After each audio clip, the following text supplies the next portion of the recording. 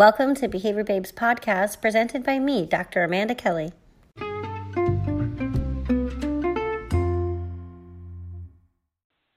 Aloha, Dr. Culkin. Are you there? I am here. Hi, Amanda. Thank you. Hi, Abigail. Thank you for joining us today. Before we begin, can you start us off with an introduction? Sure. My name is Abigail Calkin, and I started off in New England, not far from where Ogden Lindsley started off, I think about 40 miles apart. And we shared a lot in common, just in background, even though we didn't talk about it a whole lot. Both of us had ancestors who came over on the Mayflower. And anyway, I started charting in 1967. I took a class from Eric Houghton and was hooked immediately. It was his first class that he had taught in his new position at the University of Oregon. And I just fell in love with the chart and started using it and kept on using it. And at the time, I had just set up the first learning disabilities program in the state of Oregon. And so I took it there. And we had a great time. There were two teachers, and I was the supervisor and program director. And so we started using the chart and kept on doing it. And then I taught at Western Oregon University, which at the time was Oregon College of Education. And that started me off on sharing the chart with lots of other people. As I said, I started in 1967 with the chart working with academic behavior on children with learning disabilities. And then in 1969, I think it was, 1969, I started counting my first inner behavior project. And by 1971, 1972, I was absolutely convinced that I'd fallen in love with inner behavior. So I was friends with Eric. I was friends with Diana Dean, both of whom were very strong supporters of inner behavior. Diana had done some amazing work when she was the director of Mount Hood Community College nursing program, and she had all of her students count positive and negative feelings about their practicum placements. Don't think they're called practica in nursing. But anyway, their placements. And that helped them decide which area they wanted to focus on, geriatrics, pediatrics, surgery, whatever. And so I began working hard on inner behavior. And then Diana died in 1975, and I called Ogden Lindsley, not knowing whether he knew or not, and he did. And in the course of the conversation, I said something, and he said, well, come to Kansas, study with me. And I thought, oh my gosh, this was not what I expected. I thought I'd never going for a PhD. I didn't want one. So I said, give me 3 weeks, let me talk to my husband, and I'll call you back. And in about 3 days, I called him back and said, I'm coming to Kansas. And so we moved from Oregon to Kansas, not having any idea. I knew what I was going to do, but the rest of us weren't. And we knew our son was going to start kindergarten. Other than that, my husband had no idea what he was going to do. And he ended up going into nursing and becoming an RN. But Og suggested in my first month there about 5 dissertation topics. I thought, well, the only sensible way to do this is to see how often I think about each one. And at the end of 3 weeks, the only one I was thinking about was the inner behavior topic that he had suggested. And he was delighted because that was an area that he was very devoted to, but had trouble getting his graduate students interested in it. I mean, they got interested in it, but then when they went into the profession, they dropped it and didn't pursue it. And I have never dropped it. And it's been a very lonely road. In the 80s, I literally, by people in the chart world, felt patted on the head as if to say, oh, that's good work, Abigail, keep it up. And then they'd walk away and get another drink or whatever it was, obviously at conferences. And I don't know, there was just something about it that really enthused me, and excuse me, and Ogden was extremely supportive of it. And by this time, Diana had died. Eric, I can't remember what year he died, but it wasn't too long after that. And so I'd lost those two supports. But and then I ended up doing a project on myself, and in that project, I thought, this is not working. I'm getting positive and negative feelings about myself, and I'm not able to make them change. And so I thought, I'm going back to the 1-minute timing that we started using in 1968, and on the spring of 68, April. And I'm going back and do a 1-minute timing on positive feelings. And when I walked into Og's office, he was giving me back my proposal for my dissertation. And he really liked it, said it was very well written, which was unusual praise for him. And at the end, I showed him these charts, and I was terrified because I thought, he is going to say, no, you can't do that, you can't do it that way, or something. He was so excited. He said, you have just blown psychotherapy off the map, and you need to change the topic of your dissertation.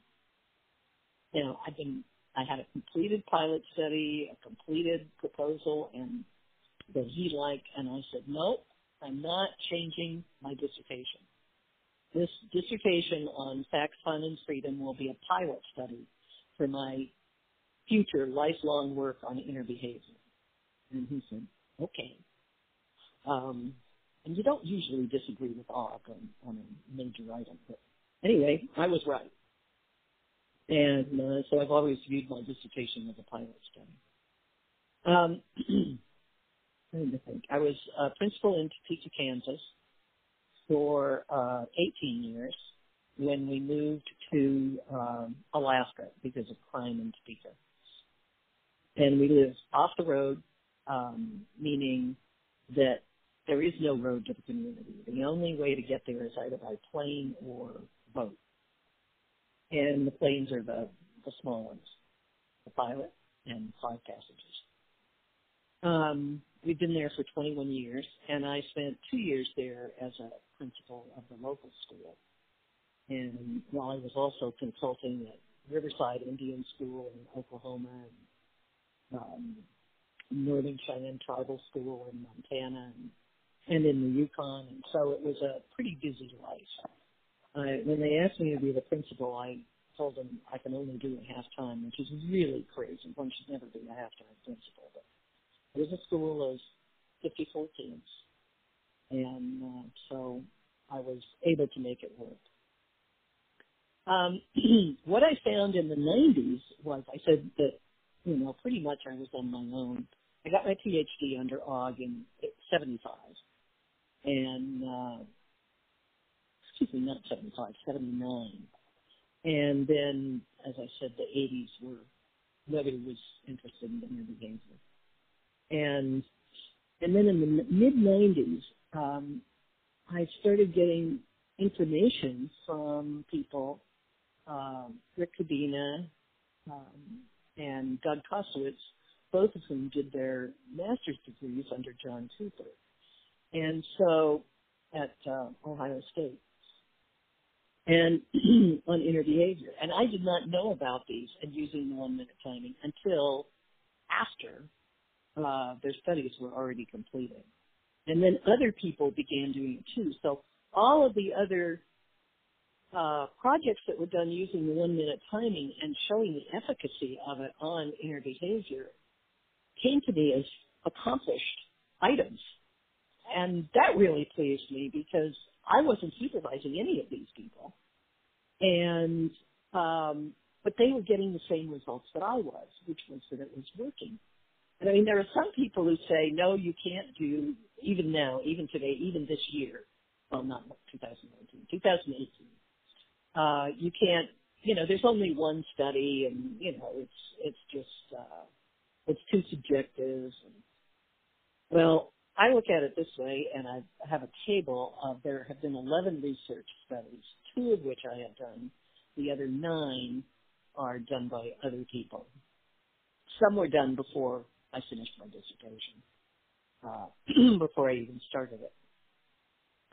So I have no problem pursuing inner behavior in this way. It's not a subjective item. It's not introspective. It's not a report. It's not a verbal report. It's a count. And so you're counting an event the same way you're counting an event of a student reading a word correctly or a student stating a science fact correctly. And I really I tell people that. And because a lot of people think that they are subjective reports. They're not. They're counts. They're observations of operant behavior. There are 3 kinds of items within inner behavior. One are thoughts, and a thought is an idea. Almost everything falls under thoughts, I think. It's the first time I've said that, so it may not be true. The second one that I look at are feelings, and I don't use the term emotion, and I'm not sure why, but emotion seems like a broader category. It seems more, I spent 3 years in philosophy, it seems more like a philosophical term than a behavioral term, so I call it a feeling. Abigail, sorry, real quick. Just want to make sure that I understood correctly what you're saying. So with inner behavior, of course, a lot of people would think thoughts, and so I'm glad you said thoughts as part of it. And I didn't mean to interrupt the 1, 2, and 3. Just want to make sure we could hear you clearly. So you're talking about covert verbal behavior, and what you did was in your dissertation study and in some of the stuff sense or the things that you're talking about is it's a count, so it's a measure of your self-reported covert verbal behavior. Is that one way to conceptualize it? Would you say that's accurate? Except I wouldn't call it a self-report because I'm not reporting it. I'm just counting it. Okay, A report so to me is a verbal, is a statement of what the thought was. Okay, thank you for that clarification. And it's, we can hear you clearly. So you were saying there's 3 kinds of items: the thought, idea, feelings, and I'm sorry, I cut you off right before the third. That's okay. And you're right. The thought, and I didn't mention that, the thought is a verbal behavior. The feeling is not a verbal behavior. It's an operant behavior, but it might be a chill, it might be a flush to the face, it might be goosebumps, it might be a slight tremor. Of course, somebody else could observe the changing color of the face, whether it's becoming red or becoming pale. But somebody else isn't going to observe that you have a feeling of chill or almost tears or what was the other thing I said? Goosebumps and some other behaviors like that. So while it is an operant behavior, it's not a verbal behavior. It has a mild physiological response to it. Sometimes you don't even sense the physiological aspect, but it is there. And the third one is an urge. And I've just, Ogden counted urges in 66, I believe it was, when he was quitting smoking, and he counted his urges for a cigarette. And nobody else has counted urges that I know of since then. And until I gave my workshop on inner behavior at ABBA last May of 2018 in San Diego. And there was a person there who was so excited by the idea of urges. and he comes from a foreign country, and so we talked approximately once a month for the next 5 months or so, while he worked on controlling some of his urges.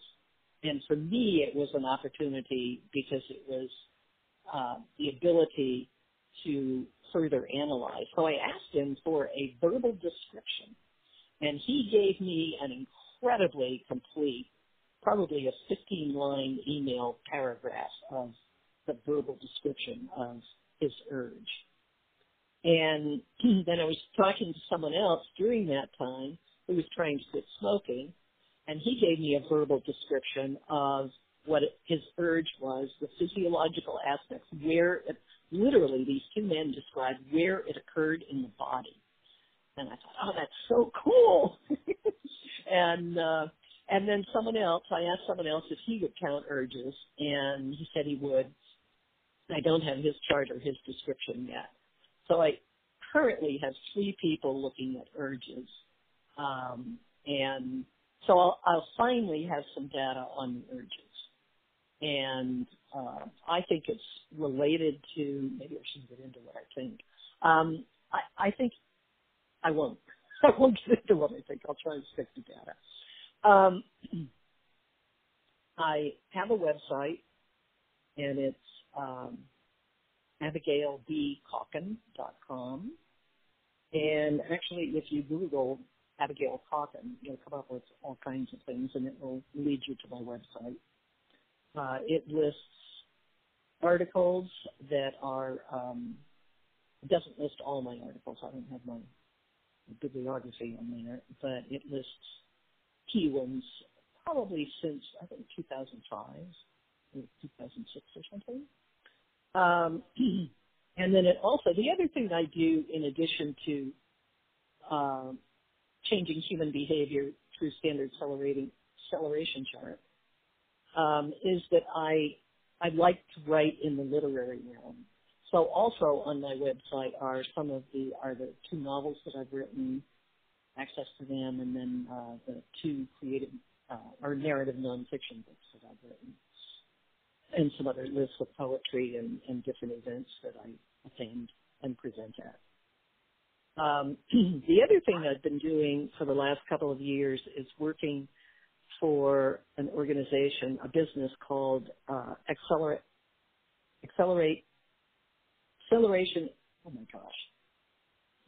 Innovations, and it's spelled XCELERATION, Acceleration Innovations. And we have developed a chart for the use on the iPad, and we are still in the process of developing that. But it is out, it is available, it is available for use, and on a trial basis, we can have people get 2 free charts, and then there's also a commercial version which is purchasable as we're moving along with this. So we are still available at the iPad, on the iPad, and it's not available on a PC. It's just the iPad. Part of the problem with that is designing the complete version of the chart when you get into, and I'm no technician by any means. You could ask me anything about the chart, but not about technology. But there's evidently a problem in making the chart available on PC compatible items. Abigail, let me ask you this question. It's one that I've had when I think about inner behavior. How does one stay objective? How do you stay truthful to yourself? How do you navigate that? Is that something that comes into play when people are doing self-count? I think you may be the first person to ask me that. I think the main problem that I have encountered is people having difficulty with defining what they are counting. You know, a lot of people count thoughts and feelings together, positive thoughts and feelings, negative thoughts and feelings. and that's fine because it usually works for them. Some people have differentiated them and count thoughts and feelings. What we find is, and this helps with the 11 studies that have been done, and it relates to the inductive nature of searching for knowledge. It's how we found out about the initial science of the aurora borealis. It was inductive, and so people collected the data not knowing what they were going to end up with. You know, it takes a lot of courage to say, well, I'm going to collect data on this, and I have no idea where I'm going or what I'm going to end up with or how it's going to look. And so you take that courage and you proceed with that, and you find that you have something or you don't have something. And this is the way the chart was designed, actually. And so we have, as of 2000, published an article in 2000, so it was as of 1999 and before, we have 1.2, this is an estimate, 1.2 million charts on human behavior. And one of the things that we have learned in looking, and that's all behavior, inners but mostly outers, mostly academic. One of the things we have found, getting back to inner behavior, one of the things we found with inner behavior is that it occurs in the bottom two cycles of the chart. It might go a little bit into the third cycle, but that's not common. So you're dealing with the bottom half of the chart. So as we have 1,060 charts that we can take a look at, that's a lot. It's not 1,000,000.2, but it's over 1,000 charts. That we take a look at those data, and they have the same kind of frequency.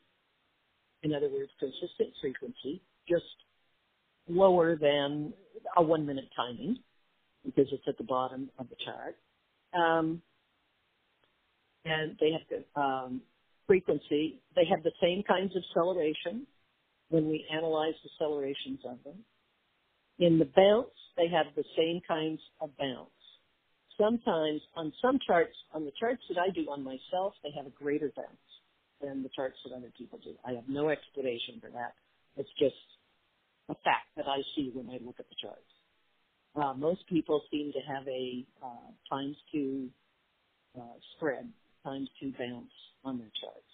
I have a greater bounce. Another thing that someone, Gene Stromberg, who was also a PhD student of Og's, observed when he came to visit my school at Capital City in Topeka at the Topeka State Hospital, which was then open. He said, I noticed on your charts that the students tend to have their academic bounce at times 5. And I'm forever grateful for that comment because, oddly enough, I hadn't noticed it. I was looking at them too microscopically, I guess. And I thought, oh, well, that makes sense. Normal students have times 2 bounce, and students with behavior problems, their behavior interferes with it, so they have a greater bounce. So I'm not upset by the fact that some people have a greater bounce than times 2 on inner behavior. Did that answer your question?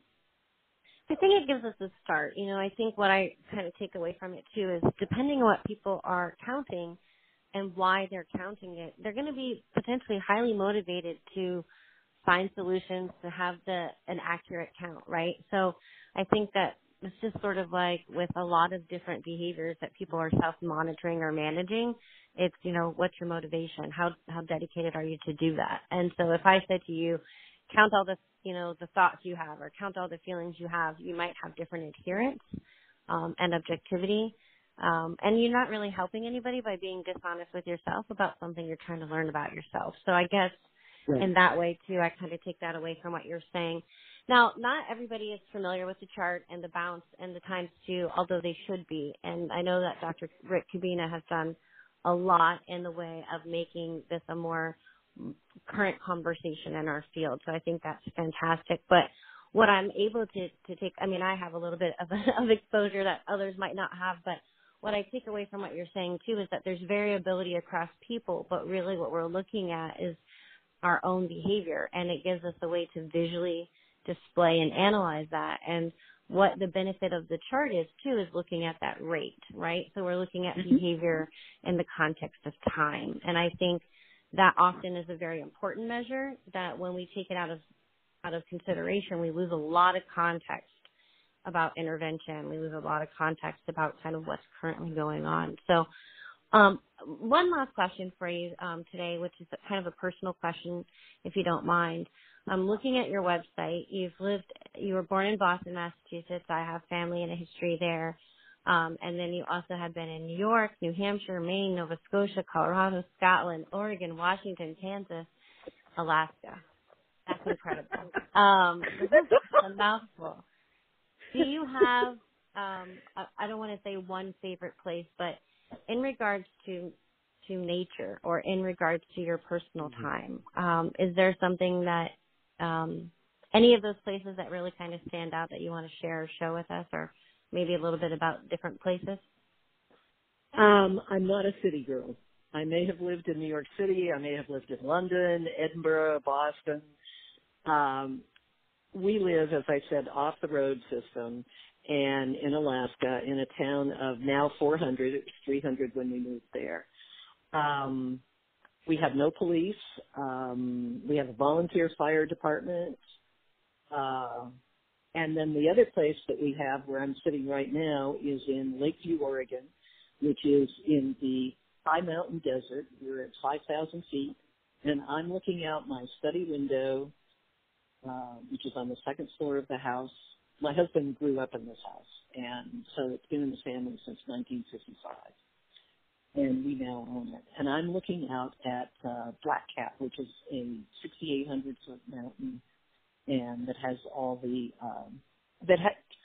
serves the community for the phone call that we're having right now because it has all the antenna up there. And this is a town of 2,500, and it's 100 miles to the next closest town. And it's pretty quiet here. It's pretty remote. One of the things I like about both communities is when somebody lives in that community and has a problem financially, or they're schizophrenic and live by themselves or something, people in the community take care of that person. And they take them to lunch, or they say hello. They treat them as if they're just like anybody else. And I love that. I love living in a town where somebody who's severely disabled is treated just like somebody who is very capable in walking down the street. And it's very different from living in a big city. It's where people care about people. It's the way people lived 150 years ago, or 50 years ago. It's like being in the 40s and 50s all over again. My mother once said to me, "You were born in the wrong century. You should have been my mother or my grandmother instead of my daughter." And this was when we were living back in New England and New York City. And I just said, "You're right." I understood what she was saying. I love museums. I love art. I love literature, plays, concerts, music. But I like remoteness, and I like the smallness of communities and the ability of people to talk to one another. In the town I live in Gustavus, Alaska, there are still fewer people than were in the apartment building that I lived in when we lived in New York City when I was growing up. Wow, that's some perspective. And I think, it's a lot of what unites you and I. We call each other our neighbors from Hawaii to Alaska. Yeah. Both, absolutely. Both having family in Boston, and I think Boston is, for me, both having lived in Boston, I have family there. It's a beautiful place. It's a place I love to visit. I like the museums, the arts, the sciences, everything there. But it's the community that I crave where I live now, so I can really connect with you on that. Yeah. Well, thank you again for your. Oh, yes. sorry. Oh no, I was just going to say yes, we are neighbors, and Alaskans and Hawaiians are very fond of one another because we understand one another. What it's like to be remote and isolated, and that's not necessarily a bad thing, yeah. No, So it's a good thing. thank you again for joining us today. I really appreciate the time you spent and giving some info and insight into not only your history, but the history of, Ogden Lindsley and the standard acceleration chart, precision teaching, and, the idea that ideas and thoughts and feelings have been conceptualized as behavior by behavior analysts for a long time, maybe not embraced by all, but it is an ongoing conversation, discussion, and empirically, demonstrated part of our field. So it's really nice to be able to talk to someone with expertise in that. Thank you, Abigail. Thank you, Amanda. Well, I appreciate your offer to have a conversation with me. No problem. And for anyone else who's interested in more information about applied behavior analysis, you can learn more at www.behaviorbabe.com.